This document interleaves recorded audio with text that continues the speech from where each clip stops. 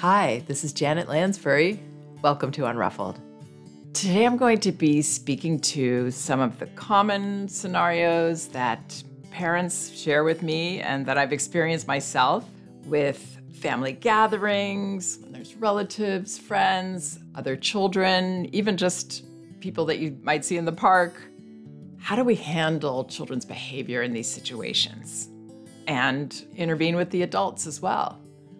This is a big topic. There are a lot of variables. I wish I could cover everything, and I'm not going to be able to. That's already frustrating me. But I'm going to do my best to talk about some of the most common issues and how to respond to them effectively. Okay, so I guess I'll start by offering some guidelines, and I'm sure these guidelines are going to get me talking about details. What we want to do when we're going to be gathering with other families, other children, or maybe just adult relatives, we want to do something that I often talk about, and that's setting ourselves up for success. Knowing that these situations can be challenging for a lot of different reasons. Everybody's personalities, everybody's thoughts about how children should be raised. So we want to go in with the lightest load that we can so that we're available to deal with the different things that might come up. And so that less things come up as well. That's another way to set ourselves up for success. If we have control over the environment, if it's at our house, let's say, then there are things we may be able to do, like make it possible for children to play outdoors if there's space, weather permitting, or to make a safe area inside where there are not a lot of things that we don't want them to get into. And if we're hosting, of course, we want to consider maybe not having this be the time to try out that fabulous new recipe, something where we're going to be very occupied and busy with other things besides dealing with the interactions that happen. So making ourselves as available as possible, because it's quite possible that children aren't just going to be happily occupied while we do all these other things. It can happen. And it does happen, but it helps to always consider, not in a negative way, but just be ready for some of the more difficult, challenging things that can happen. Because children do tend to need more supervision in more novel situations. The second guideline I want to bring up, and it's really part of setting ourselves up for success, is setting our children up for success. So preparing children for what will happen. Just the facts and what we've gleaned maybe from the issues that our child might be having or sometimes has, or what the other children that are going to be involved or the other adults, what we know about them. So we want to look at some of the possibilities and just bring those up to our child. This is who's going to be here. And, sometimes that child does that thing where they get very close in your face and you don't like that. For example, or an adult sometimes talks very loudly with you, and I know that that kind of bothers you. So whatever those specifics are, we want to bring those up, and then also help our child consider what kind of things can you do if you're uncomfortable in the situation. Do you want to have a signal with me, or just come tell me when you need help? Could you move away from that child or that adult? And then things like, what toys would you like to put out if this is the child's house for everyone to use?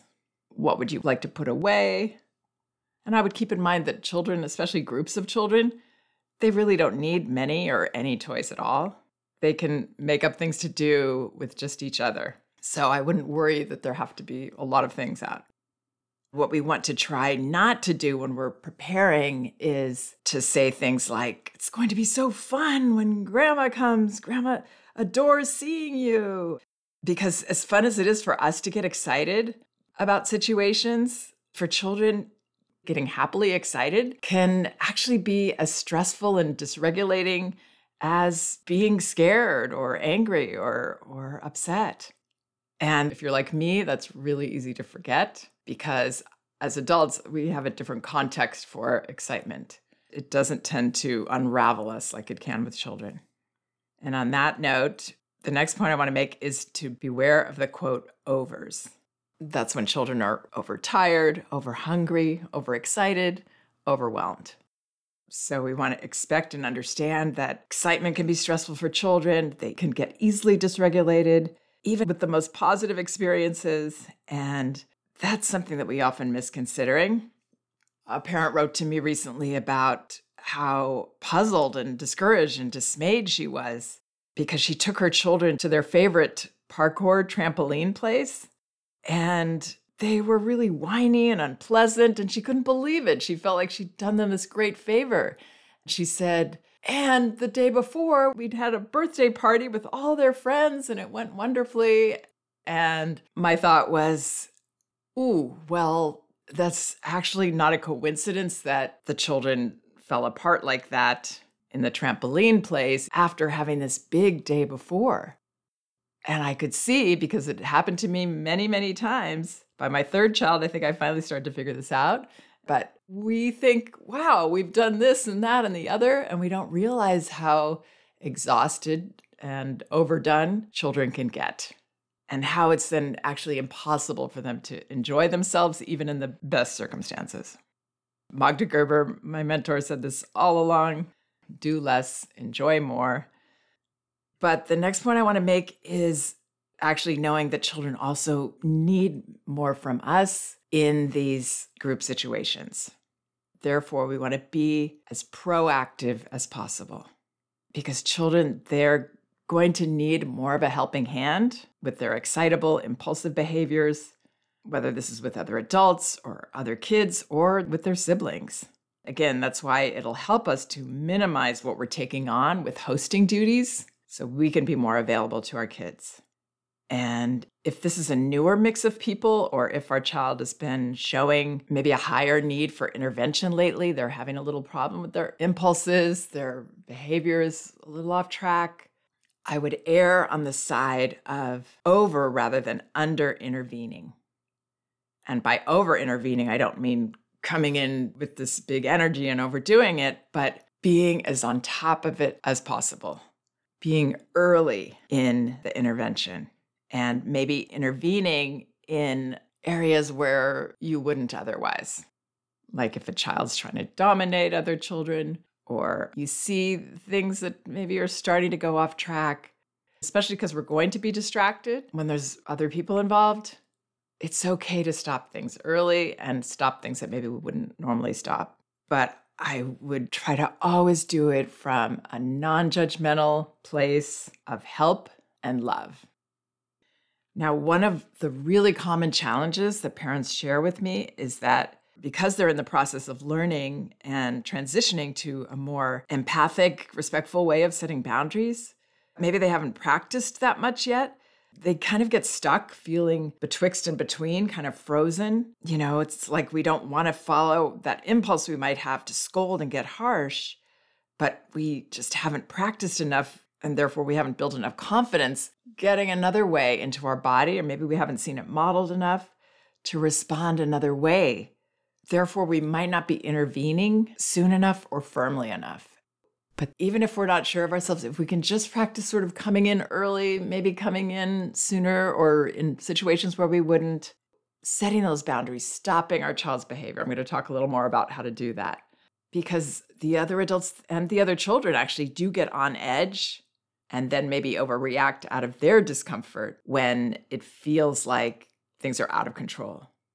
So it never hurts to brave being more proactive.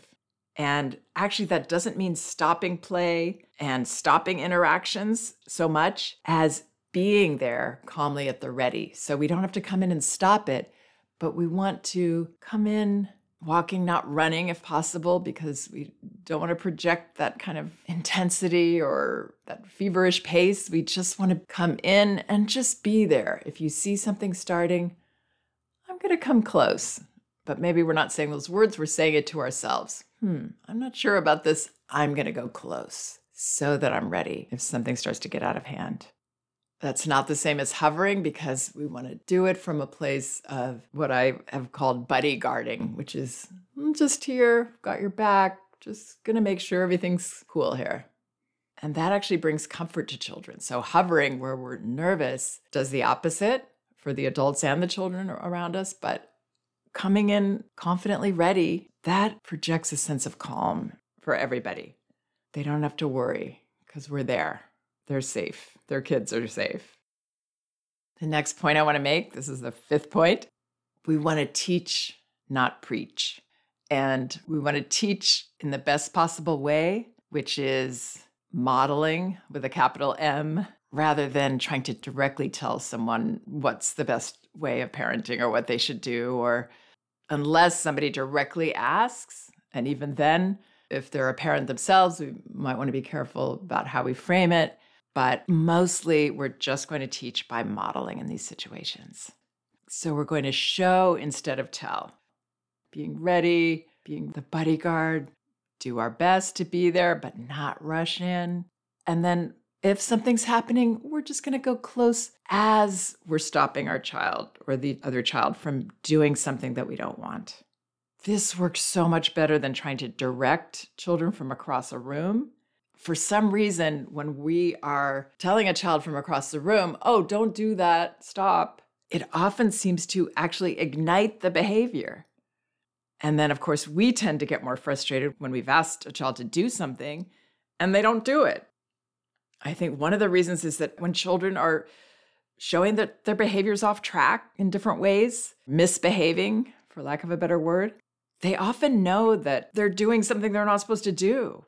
But it's impulsive behavior. So when we correct them verbally, don't do that, it's basically telling them something that they already know and that they're kind of stuck doing. It's like we're telling them to put reason into the situation and they're not in a reasonable place in that moment. So much of intervening with children is about our how rather than our what. It's not what we say or even what we do as much as our confident tone and our genuinely trusting attitude, trusting the children that they're not going to go too far out of bounds and that we can't stop them, and trusting ourselves that, no, we're not going to be perfect and things are going to happen, but we're going to contain most of it. We can do that. We're not going to get situations that we can't find a way to handle. We are the adults in the room. One bit of imagery I've used is trying to unplug that reactive thing inside that many of us have, where we just react to everything like it's an emergency. There are very few actual emergencies, and there are a lot of situations that by us trying to stay a little calmer, we can diffuse. So I'll be able to give a few more details about that in a bit because I also have a note from a parent with a specific question. But for now, I want to talk a little about how to intervene, interpret, and acknowledge feelings. So this is where we want to be using our energy. We don't want to be wasting our energy by attempting to solve the struggles that children have. I mean, maybe some of you have experienced, I have, where we've tried or we've observed another parent trying, okay, here's another toy then that I can give you because this child has that toy and now all the children want that toy instead, etc. Children have their own weird, wonderful ways to move on with each other if we can allow for there to be some conflict and messy feelings in the transition. And when there's conflict, again, it's going to be safe conflict because we're there to help them not hurt each other. We would have our hand in between and say, oh, you want that and you want that and you don't want to play that game and he wants to touch you that way and I can't let you, but you seem really disappointed by that. And while I'm doing all that, I can be very adeptly preventing the action from happening. And those are the kinds of interventions that I recommend. We're not taking sides. We're not annoyed at one and think the other one's right and the other one's wrong. All the children have a valid point of view. It's where they're at that day in that situation, dealing with their own level of comfort. Children are doing the best that they can. They really are. And if we see that way, it really does help everybody feel safer and calmer. I mean, yes, people are going to judge. This child's a brat, that child's the victim. We can be the ones that stay neutral and therefore stay helpful. Again, we can't control what other adults might do to try to fix things. So that's okay. Let them do what they do. We're going to save our energy for what matters and model our way of intervening in a way that others will sense and be comforted by the handle that we have on our children's behavior. Really, it can be this magical thing, acknowledging feelings. And I know I've talked about that a lot in my podcasts. I would practice this with adults too. Let's say a child is crying and one of the adults is telling them to stop crying or saying, it's okay, try to distract them, whatever. And if this is my child, this is a common one the parents bring to me that really upsets them because they're trying so hard to allow their child to have feelings, to normalize feelings in their family. And then other relatives or other adults seem to be doing the opposite and it feels like they're undoing everything we're doing.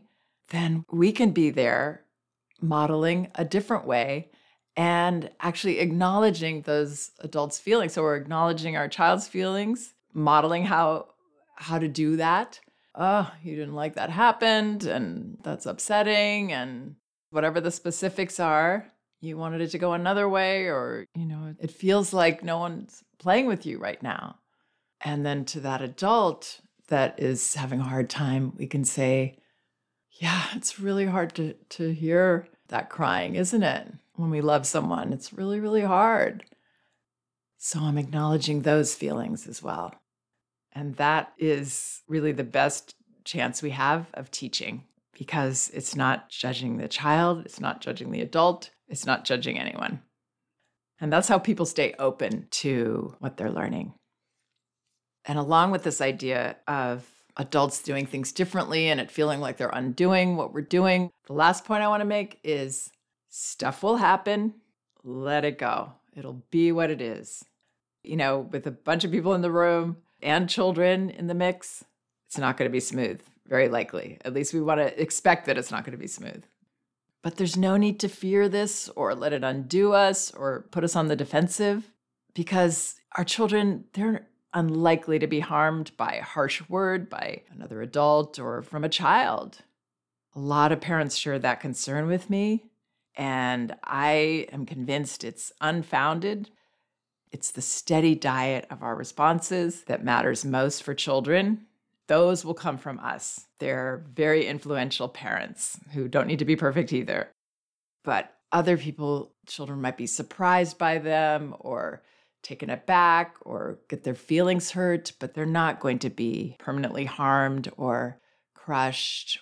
There may even be some positives to children knowing that not everybody understands everything and people do have different reactions to things. That's okay. They actually only need one person to understand and allow them to have their feelings and stay on their side. And that can be us. And if we're concerned about a situation that happened and how our child responded to it, we can decompress with them at a later time. We want to be careful not to project because maybe our child was okay with it and they're sort of processing it, but we were worried, so we want to make a bigger deal out of it than it was. The healthiest way to decompress would just to be clear on what we actually saw.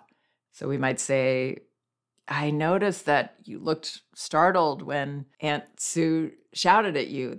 It seemed like she was upset that you were playing so roughly with your cousin.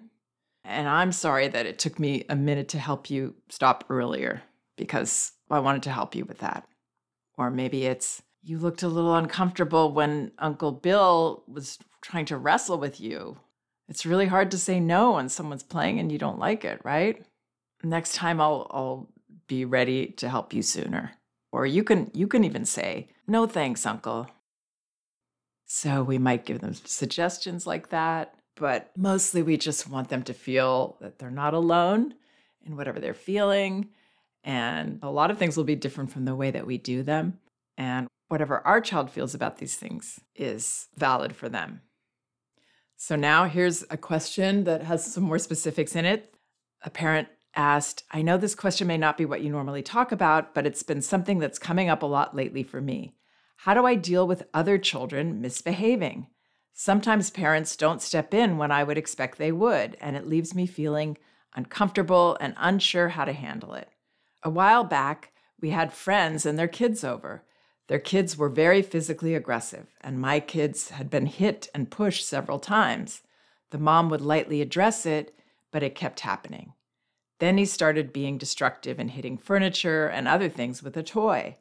They just laughed it off, but I ended up asking him not to, and things got awkward and uncomfortable. Is there a way to politely handle a situation when the parents don't? By the time I end up saying something, I know my emotions are feeling tight, and even though I try to keep it out of my voice, people can sense it. Thanks. Right, so this is also a question a lot of parents bring to me, and my answer is actually pretty simple. Do the same thing you would do with your child, with another child. It's not like we're going to get in between those parents and their child, but we can still look out for that child and our child from that neutral, helpful place that can be so calming and healing and diffusing. This parent says the kids were very physically aggressive and my kids have been hit and pushed several times. So when I see that that's happened once or that it's starting to happen, again, it's the how more than the what. It doesn't really matter that much what I'm saying here. It's how I'm coming in, and how I'm coming in is helpful, calming, as confident as I possibly can be. Acknowledging everybody's got feelings, everybody's got a right to them. I see every child from a strong place, but they need help. They're doing the best they can in that situation. For some reason, these children that came over are having a hard time on this day, in this situation, with their parents' mood maybe, or maybe they're trying to get attention from their parents and get some boundaries there. I don't know. But I'm here to give them those things. And at the same time, of course, protect my children, protect my house. And it's not like we have to stop everything before it happens, every single thing. But with this attitude that can be so magical, you'll see that things lose their power.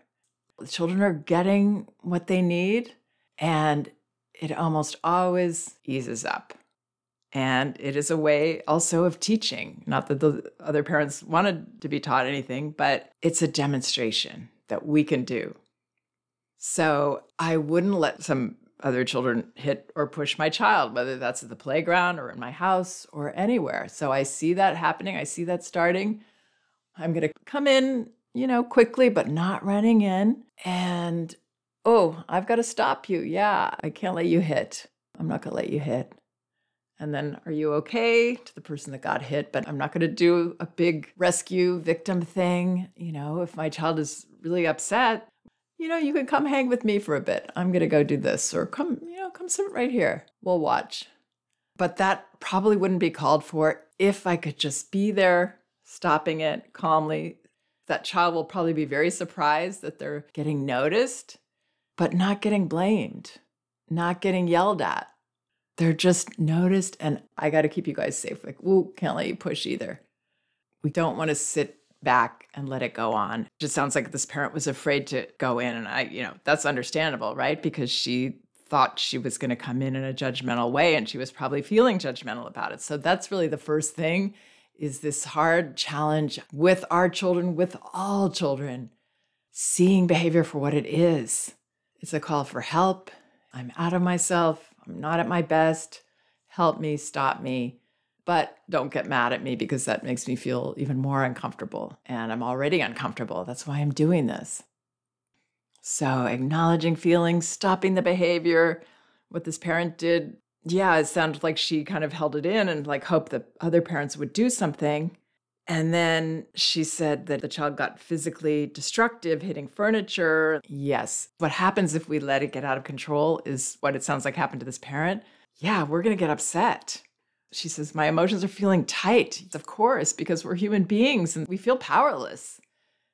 If we're giving up all our power to those other parents to do something because we're trying to be polite, but the one that gets bothered most by this is us. And then we're not going to be effective. Most children are kind of used to that from their own parents, that the parent is wound up, maybe not setting the boundaries early enough, not wanting to go in and just stop it, trying to tell a child across the room to stop doing it. And then we're going to blow up, right? Because that's normal for us. when we're getting increasingly frustrated and we feel powerless and out of control. So own your power. Go right in there. Be the hero that stops things and isn't afraid of these child getting mad at you. Maybe the parents want to get mad at you, but it's going to be hard for them to because you're not yelling at their child. You're not angry at their child. You're trying to help. You're seeing something there. You're seeing a child who's looking for boundaries, and you can be the one to give them that. So yeah, this parent says, I ended up asking him not to, and things got awkward and uncomfortable. As she said, her emotions were feeling tight by then, and she was trying to be so polite and kind. And the thing is, we can be polite and kind and so loving if we go in and stop things. That child doesn't want to be hurting children and hurting the house, but they're finding themselves stuck there and no one's helping them. We can be that person. So I hope some of this helps. And once again, you can get both of my books, No Bad Kids, Toddler Discipline Without Shame, and Elevating Childcare, A Guide to Respectful Parenting, on Amazon, in audio on Audible, and wherever ebooks are sold. Thank you so much for listening. We can do this.